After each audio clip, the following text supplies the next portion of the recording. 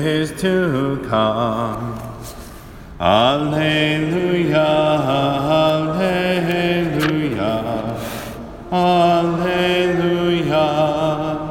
The Lord be with you. A reading from the Holy Gospel according to John.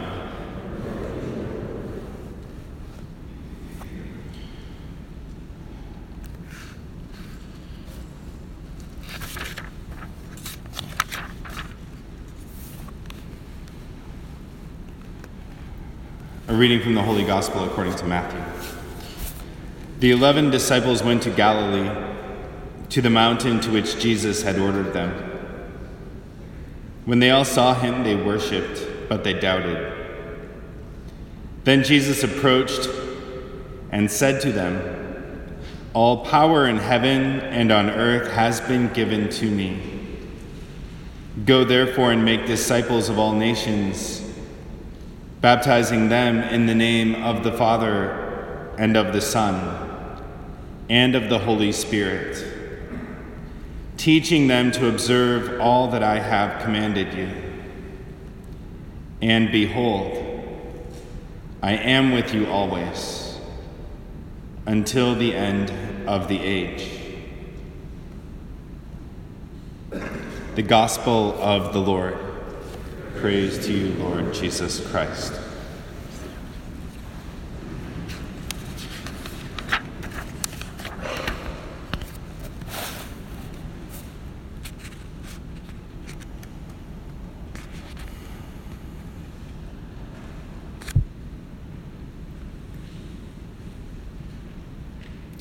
So this morning we celebrate Trinity Sunday, this first Sunday after Pentecost each year. And it always stirs up kind of happy memories. My first preaching mass as a deacon was on Trinity Sunday. It always kind of falls at this time of ordinations.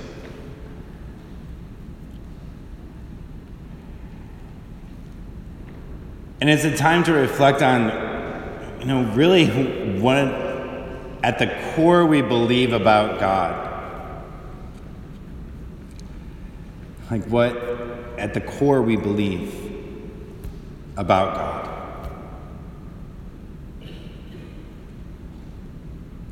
Because oftentimes we use language about God, or the word we use for God is God. It's more common for people to talk about God than the Father.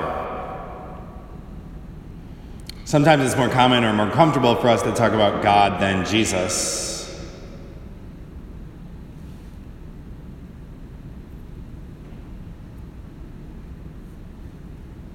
And for many, it's way more comfortable to talk about God than the Holy Spirit. So when we say God, it's just kind of this impersonal, it can also be like this impersonal kind of God being. Like the first mover of the universe. Sometimes we can slip into deism where we just kind of believe God created the world and he set things in motion and then he kind of doesn't care. Or he created the world and he's watching us, but he doesn't really interact with us.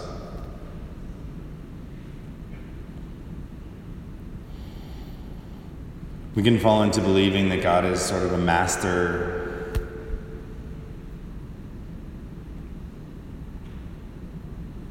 and we're slaves in the most negative sense of that.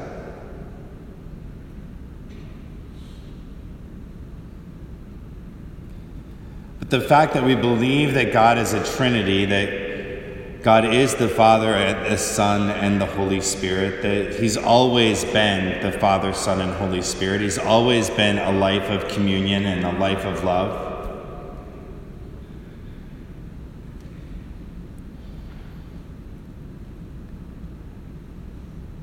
The fact that we believe that means that being created in his image, that we're also created for communion and we're created for love. If God was a mono being that just sort of created the universe, then being created in his image would mean we're created for isolation, or that we should be able to live our lives in solitude, cut off from relationship.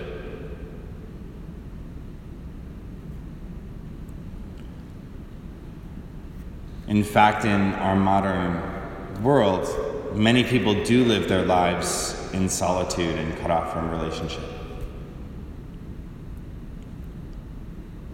And so this truth of being created in the image of the Trinity is all the more important now.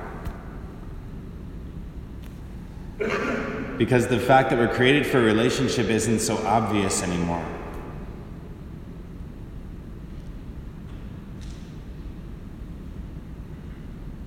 The Japanese have this word, hikikomori.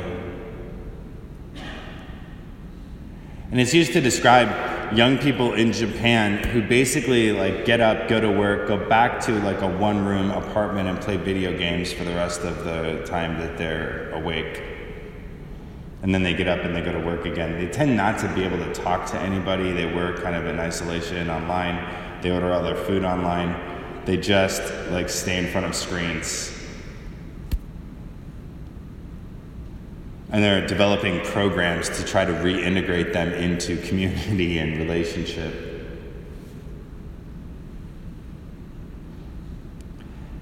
And in pockets of, our own world here in the United States, we have people that really live their lives the same way.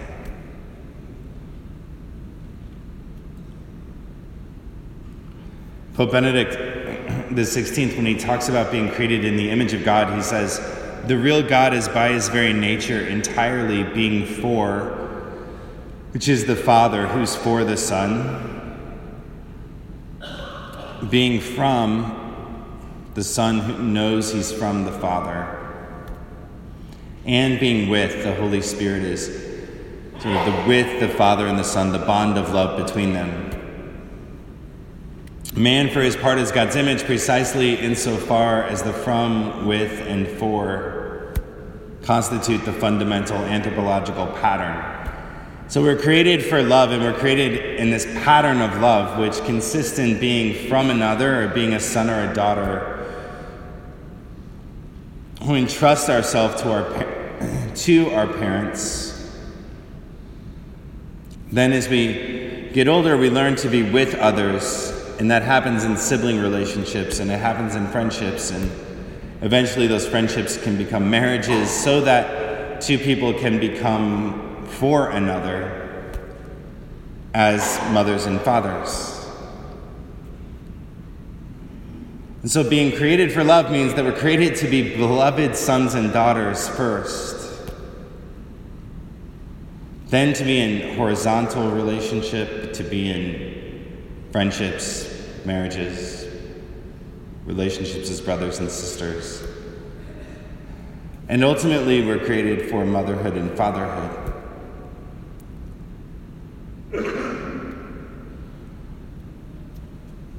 And in a world that emphasizes individualism so much, that emphasizes isolation so much, where there's so much loneliness, this truth that we're created for relationship needs to be proclaimed ever more.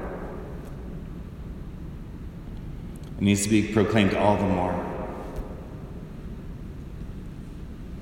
In the gospel reading, Jesus sends out the disciples, and this is the culmination of their relationship with them.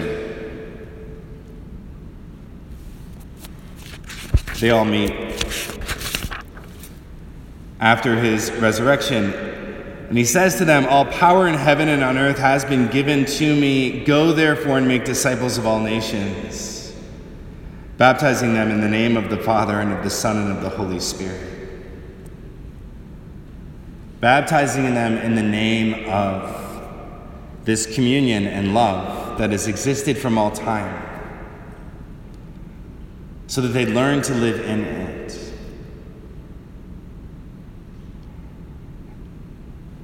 And this is the culmination of the life of love with our Lord for the disciples who first started to follow him and receive everything from him. And so this pattern of love also exists in the life of the disciples who, from the beginning, were chosen by Jesus to learn from him, sort of as his beloved sons. They learn to live in communion with one another, to be with one another, and then he sends them out to be for the world.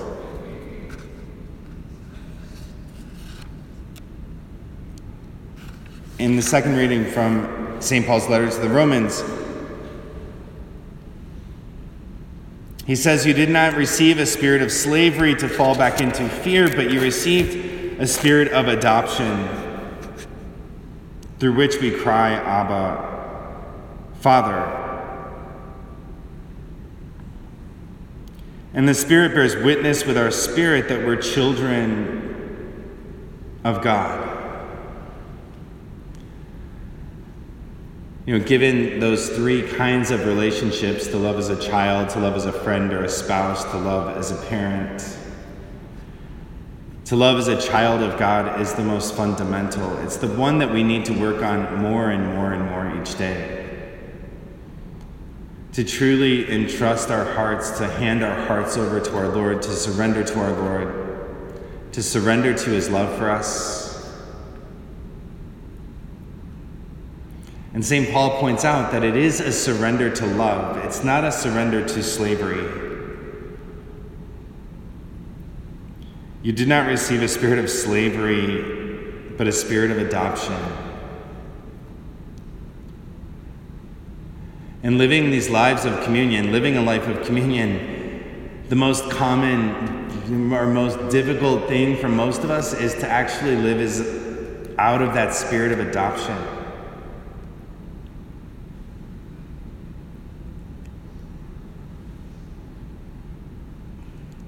Because we still oftentimes we live out of that spirit of fear. We keep ourselves on track because we're afraid of falling into sin. Sometimes a parent's greatest motivation for protecting their children is fear of the world. And fear is the lowest motivator. It's the motivator with the least amount of power. It's the motivator that always leads us to fall back into sin.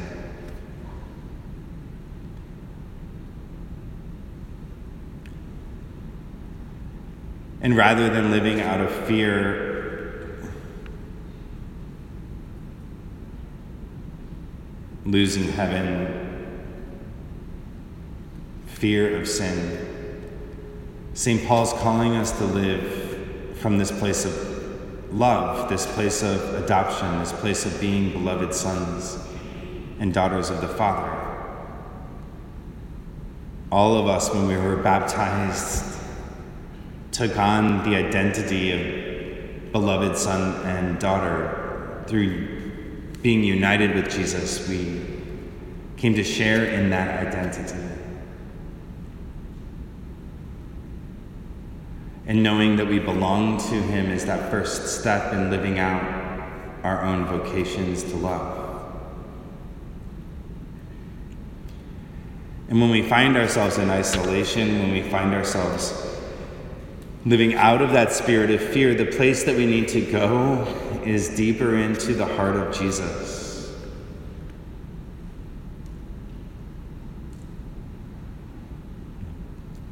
It's deeper into the heart of Jesus. And it's this sacred heart of Jesus that reveals to us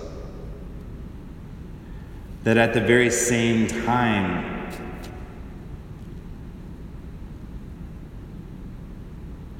he suffers with us because of our sin. And yet his heart burns with this fire of divine love.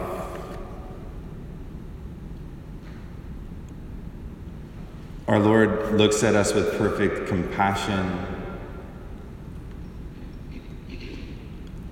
and at the same time has this zeal to bring us more deeply into union with him.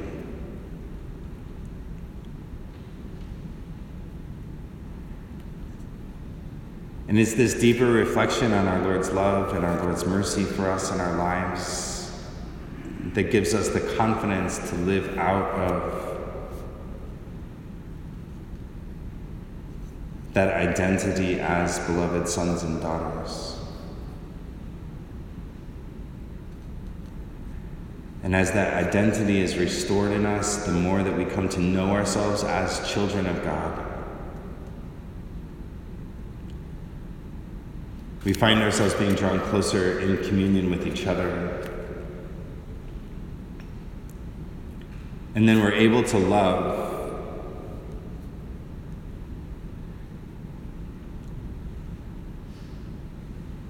as mothers and fathers, or spiritual fathers, in a much more profound way, in a way that's more configured to the love of Christ, who gave his life for us.